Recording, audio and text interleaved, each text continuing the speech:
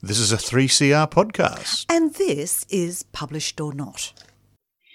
There are occasions that should unite families, but sometimes when things go wrong, family folklore is made. What happened is told forevermore. Imbi Nimi has written about a family who have many such stories. Welcome, Imbi. Thanks for having me, Jane. The last occasion that gets the family together is the funeral. Who has died? Okay, so the two sisters, Nicole and Samantha, their mother, Tina, has just passed away. And I don't feel like that's a major spoiler. That's the second chapter. So, but you know, they're both daughters, or both sisters, have very different feelings about Tina's passing, and actually have had quite different roles in Tina's last days. Tina, the mother, was an alcoholic. Look, you don't write about her with a back history or even give her any guilt. How did you get into the character of Tina, the mother? It's interesting that you should ask that, because at one stage I was heavily considering writing Tina's perspective. Maybe not from, in her last days, but from her youth, just put up against or side by side with the past of the sisters. But then I got this idea that as a child myself, what I know of my parents is not the full picture. They have their lives and their memories and their experiences, and I have only the things that they've told me or that I've observed. So I like to think that, Tina essentially is like a missing piece of a puzzle, of a bigger puzzle that the reader kind of puts together, but we get enough of Tina. And there's one thing in particular, without giving any spoilers, a piece of that puzzle which I give to the readers, but the two sisters never get. I quite liked that act, that offering to the readers. Well, Tina and Craig, her partner and husband, had two daughters who are now in their 40s, but remember their mother very differently. What did the older one, Nicole, think about her mother? I think Nicole, she's much more immediately compassionate than her sister. Look, I always think of the two sisters as being like different states of water moving to transitioning to another state. So in those terms, Samantha is like ice, slowly thawing so that she's more liquid form, and Nicole is kind of more formless and like steam, and she's slowly solidifying. So they sort of end up in sort of the same state, having started in very different places. In the younger Samantha, this is a quote from the book. Samantha felt uneasy whenever she saw Tina with a drink of any kind, even if it looked like a glass of water. Samantha really blames her mother's drinking on their parents' divorce. So what happened to Samantha after that divorce? We don't immediately know why, but at some point Samantha stopped living with Tina and her sister and actually moved in with her father and her his second wife. At the beginning of the novel, you know that Craig, the father, is actually onto his third wife. We find out a little bit more about that in the course of the novel. While Nicole's sort of, naturally empathetic, to the point of being maybe too empathetic and not sort of standing up for herself or for others, Samantha's the opposite. She's very judgy, she's full of blame. She's ready to blame absolutely everyone else except herself. Yes. This second wife, Donna Louise, taught Samantha to turn her anger into order. So as an adult, what are some of the things that Samantha gets into order? Well, Samantha is one of her meditative things is rearranging bookshelves or rearranging the CD collection, and at one point rearranging Nicole's partner's record collection, much to his fury. But she lives her life by a series of rules she's sort of imposed on herself and that she imposes on her long-suffering husband, Trent.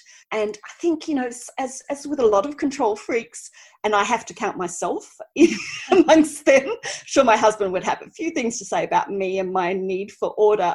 Often by having those sort of rigid rules that's sort of holding your life together, there's so much else that you miss that sort of falls through the cracks while you're trying to hold everything.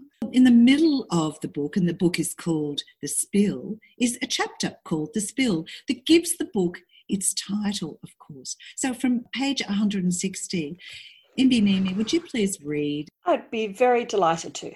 Tina fiddled with the radio until she'd picked up a station playing music. It was Brass in Pocket by the Pretenders, and she began to sing along at the top of her voice.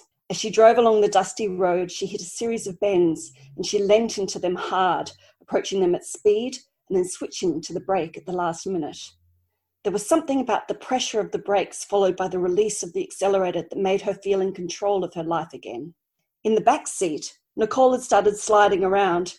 It was fun at first, but then her head banged hard against the door. "Mum, can you slow down?" she shouted over the blare of the radio. "It's fine. We're fine," Tina said, more to herself than to anyone else. But then she leant too hard into the last corner and the world went into slow motion. Tina turned to Samantha beside her, worried that she would slip out of the seatbelt. She reached out to hold Samantha back and shouted both girls' names in a desperate attempt to keep them both in this world, to stop them from flying out of the car and away from her forever. Nicole, in a tangle of doonas and pillows, felt her body bounce between the roof and the seat as this car spun and then flipped and rolled, but her mind was curiously calm, as if she'd remained perfectly still.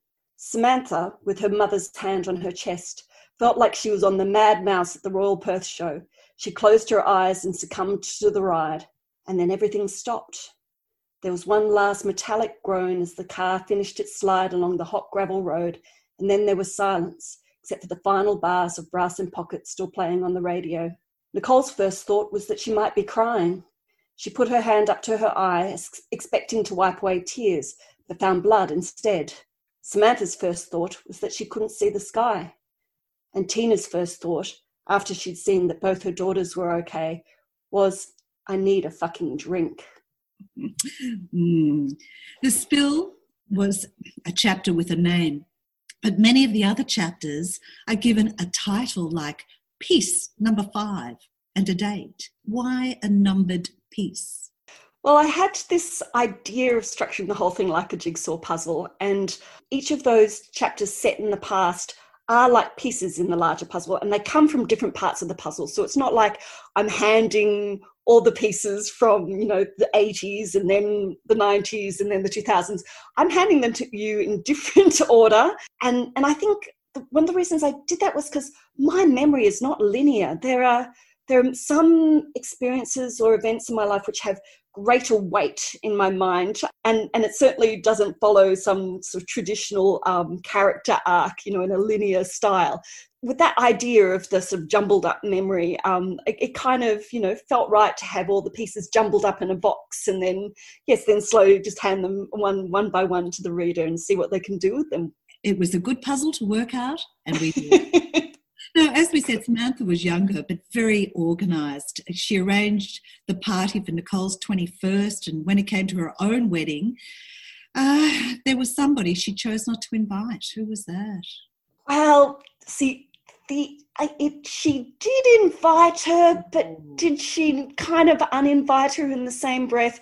So it's Tina, her mother, is not there at the reception, and the only person who seems to really notice and care is Nicole. Samantha talking to her mother. "You get drunk and embarrassing and sloppy and loud and showy, and you ruin everything, and this is my wedding day and I need it to be perfect." Some years later, Trent and Samantha, now with their young toddler Rosemary, invite Nicole over for a quiet New Year's Eve. But there was a surprise that the non-drinking Samantha brought out. What was it? Well, it was a bottle of tequila, one of those bottles with the little red hat. And it is a huge surprise because Nicole is on a break with her dreadful boyfriend, Darren, who I invite all readers to despise as much as I despise him. But so she's gone along, and it's the big New Year's Eve when we're entering the new millennium. And she's found herself, in this tiny flat in Shenton Park with her sister and her husband and their, young daughter, thinking that she's just going to drink soft drink all night. But then suddenly there's this promise of the tequila, and Samantha, in her generosity, allows Nicole and Trent to have one drink, one cocktail, and they've got to be very careful when they time it. Well, it's such a revelation that it goes down in family folklore. Other things, the Christmas day with a ham that was not fully thawed, the fork throwing at a 40th birthday, and being bridesmaids for their father's wife number 3. Now, this last occasion gave Samantha even more reason to be jealous of her sister, Who did Nicole meet there? Well, Nicole meets someone who arguably is the most perfect character ever written in literary history. I've had some people say to me, like, why is Jethro, the person that Nicole meets, so perfect? Like, he's annoyingly perfect.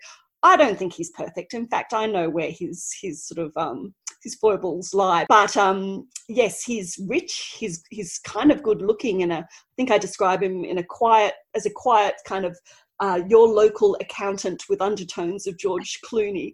But you know, he takes to Nicole very quickly, and yes, that causes Samantha endless fury. Samantha's been working so hard. She went to TAFE, she got her accounting degree. She has been working very hard, and Nicole's been drifting along aimlessly, and then suddenly she meets the man of her dreams. Well, 10 years later, Nicole had taken care of her mother Tina all this time. Samantha had resisted even allowing her daughter to have anything much to do with the grandmother. But Nicole was going to be away over Tina's birthday and pleaded with Samantha to drop in on their mother. So when they did Samantha and Rosemary find a lonely, sad old woman? That was Samantha's hope, to show Rosemary the perils of drinking, to drive home some life lesson. But instead, they find Tina having like this amazing party. Her flat is heaving with people having fun, playing limbo. And I think Samantha is like even more furious that the biggest problem with Tina and drinking is that Tina makes it look so much fun. Yeah. So look, Tina's sister Meg came to the funeral, because we'll come back to that. Nicole and Samantha had called her the ghost auntie. Why? Well, there's an estrangement between those two sisters, which I quite liked as a sort of like a parallel storyline to the present day sisters of Nicole and Samantha. And there is a mystery there, and it takes us quite a long time to actually work out the full reason why those two sisters have not been in each other's lives for almost 30 years. So yes, Meg, yeah, she's a dark horse. She comes in at the beginning. We don't see her again, but she drops a truth bomb that sets the course of the rest of the novel into action. There's always a difference in the way the two sisters remember things.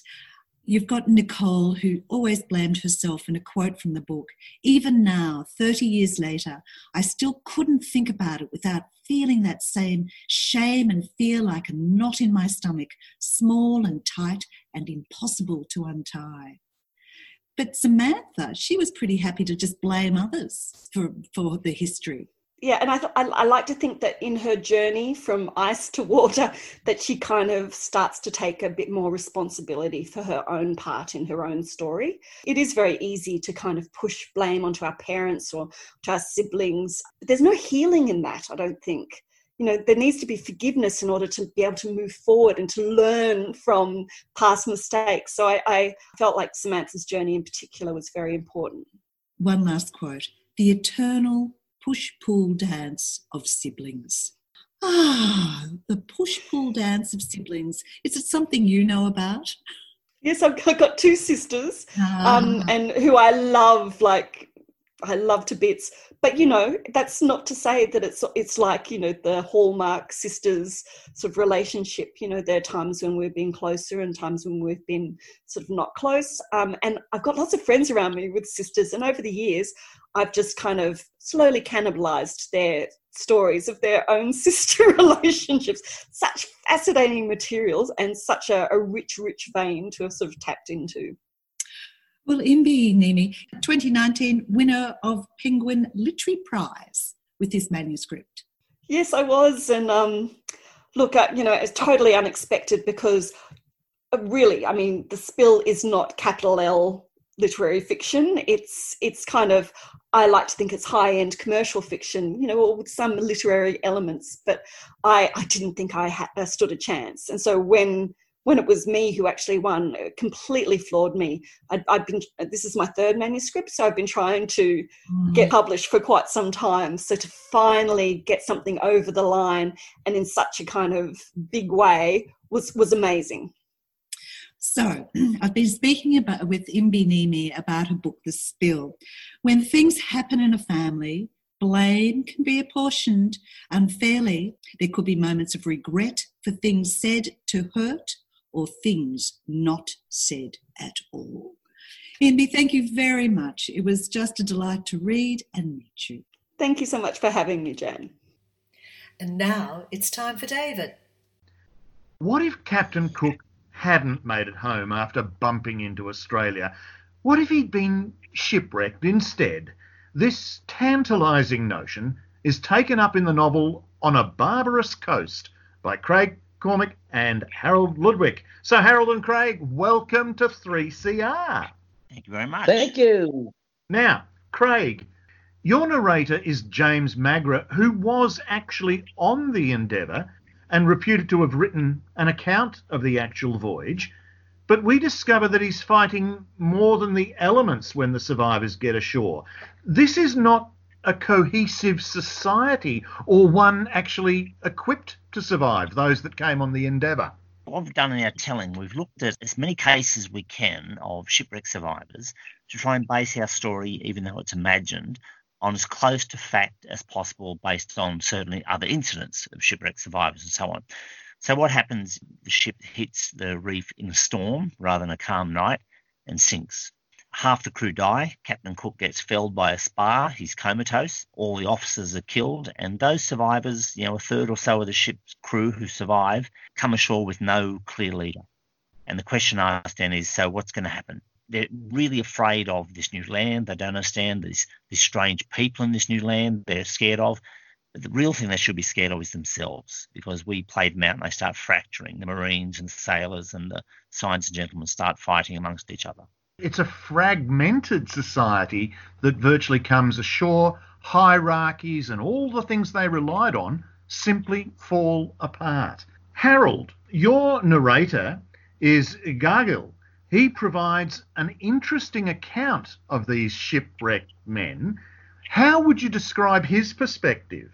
Well, Gargill, a young boy that hasn't been initiated yet from the Cook Yimithirr language group, he sees them and like all the other Indigenous people around the planet at that time, we thought, well, are these the ancestors we were waiting for to come back, like Kakawunkul and Milkandur, or were these evil spirits? So even though these guys came ashore with a fractured relationship, our cultural relationship and laws and that still existed when they come ashore. And they weren't aware of how Aboriginal society works. And, it was an interesting thing that we used a young man, because young people all around the world are very inquisitive. And so, this sets off a chain reaction of, meetings and things like that. But later on in the book, the underlying story is where Indigenous and non-Indigenous people could understand each other as well if they have a common respect for each other. Well, this is interesting. That common respect is not there because the European society really hasn't even got it for themselves. But the contrast between the two civilizations is more than apparent in their search for food. Our seasonal calendar is given to us by our creator, Yirambal. Only to the unlearned eye is death by starvation a reality, because not knowing where food exists means you are not entitled to be initiated. By the same token, right, we have those shipwrecked, completely confounded by the landscape. The woods here had trees of many shapes and sizes, thin and winding or tall and narrow. Some had low branches that were more like a bush, and some bushes were more like small trees. Some appeared familiar, but others looked like they might be poisonous, trying to tempt us to them with bright flowers. So on the whole notion of food, you have the Indigenous familiar with the landscape, living within the landscape, the Europeans almost trying to force the landscape to their will.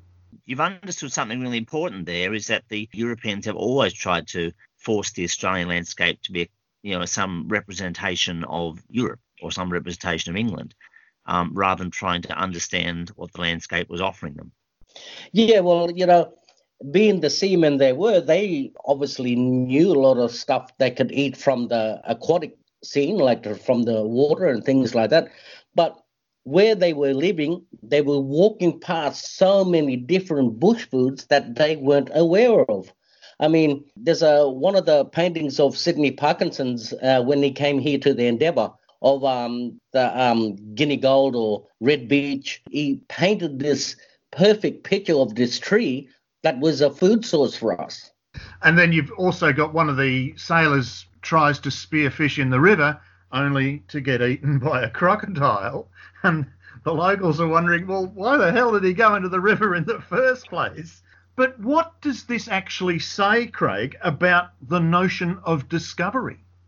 It tells us a lot both about, we're trying to capture the mindset of back in the 18th century when the world was largely being rediscovered in different ways. But Europeans came with, I guess, European-shaped glasses. And whether Cook and the Endeavour went through Tahiti or New Zealand and Australia, they were discovering things they looked for, mirrors they understood. So when they got to New Zealand, for instance, the Maori had villages and had crops and had, fortifications, and the Europeans would sort of get that because that was similar to the way, Europe had evolved. When they got to Australia, they just couldn't get it because the indigenous people here, they lived in tiny, small groups. They didn't have permanent houses. They didn't have, plantations that they could see, and they just couldn't understand how they were living with the land, and so they tended to dismiss them up until they got to Cooktown when everything changed. The fragmentation of the survivors is interesting. I mean, how do they respond to the situation, and what does the landscape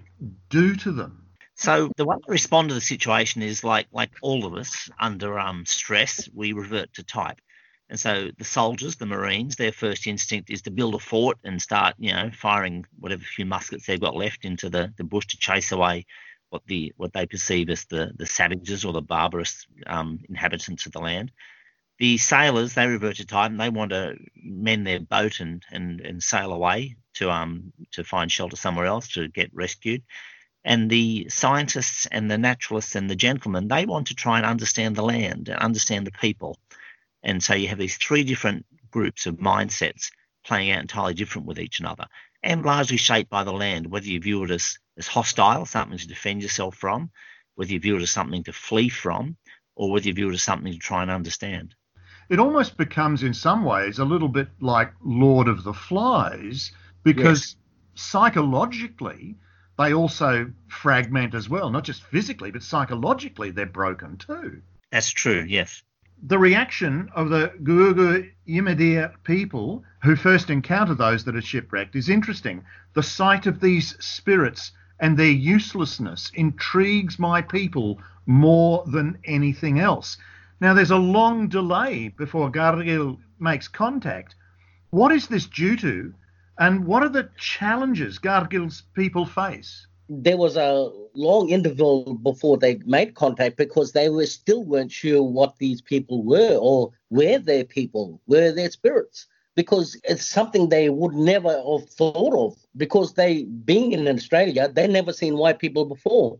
It's like you and I seeing a spaceship landing in front of us. We'd be totally mesmerized but afraid as well. They look at the Europeans as having shells on their back. Yeah, and that's with the clothing and things like that because our people didn't need clothing. We lived as Captain Cook wrote in his journals, we live in a fine climate with no want of material things. And that shows out when Cook did come here, our people discarded the beads, the nails and everything they tried to give them, but took the fish that had a practical use. There are scenes where Magra recounts events from the voyage, how Cook dealt with the Maoris, for instance, and you even have a discussion about Sir Walter Raleigh's first settlement in the Americas.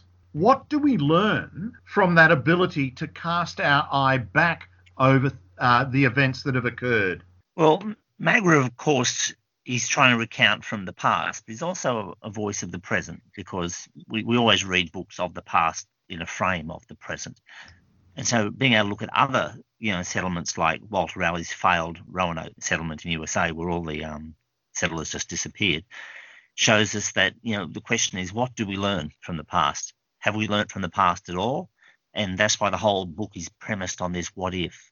How would black and white Australian relations be today if the first contact had happened to the point where at the book towards the end we see the few white survivors and the Indigenous people converging and coming together and understanding each other. Had that happened, and imagine then the second contact if another ship had arrived a decade or two later and they met with Indigenous people who could speak a bit of their language, who understood their mindset, who could actually communicate with them, how different Australia might be today. But it was quite a chasm to overcome in terms of, the experience and the understanding. I'm intrigued by Magra's dreams of Gandhar, the crocodile. I'm wondering about the significance of this connection Magra has and how significant it is. Well, to me, Gandhar is a very important part of our culture because he's not only brave, but he's strong, he's spiritual. And coming from the prehistoric times, our people had drawn him on artwork up in caves and a long way from salt water. So they all knew about the crocodile. But when Magra sees it, it's like his conscience is speaking to him about what must be done, what should be done, how to be patient, how to gather all the necessary information he needs to process or progress. So I think it's a perfect tie to Magra's understanding as well. Well, that understanding comes out because it becomes almost a spiritual connection, which highlights the divide then between the Europeans and the Indigenous and the way they look at the world. That's right. He's starting to understand you have to respect the country, the animals. And this is something our people done from day dot with the management of food resources and things like that. And so, we all had laws, cultural law, and sacred places for that reason. Well, it now begs the question, who is the most savage in this narrative? Yeah, that's the irony of the title. It's taken from a line from Sidney Parkinson on the night of the wreck. He talks about their fear of being stuck on a barbarous coast where, where savages dwell. But we actually see, as the story unfolds, that the real savages are the Europeans and their inability to work together, but to work against each other when things start getting ugly. They were so willing to label the people they came across as savage. What can Australians learn then from reimagining the Cook discovery myth? It comes back to the real 1770 interaction by Cook and the Indigenous people, where they had a perfect relationship. Because there was a skirmish, but that's only because of the misunderstanding of both. But, the underlying story of this book is how both cultures, black and white, can survive through understanding and the big banner of respect. We're going to have to end the interview there. The book is On a Barbarous Coast. The authors are Craig Cormack and Harold Ludwig. And it is, in fact, an Allen and Unwin release. So, Craig and Harold, thank you very much for talking with me today. Thank you. Thank you very much. You've just been listening to Published or Not on 3CR.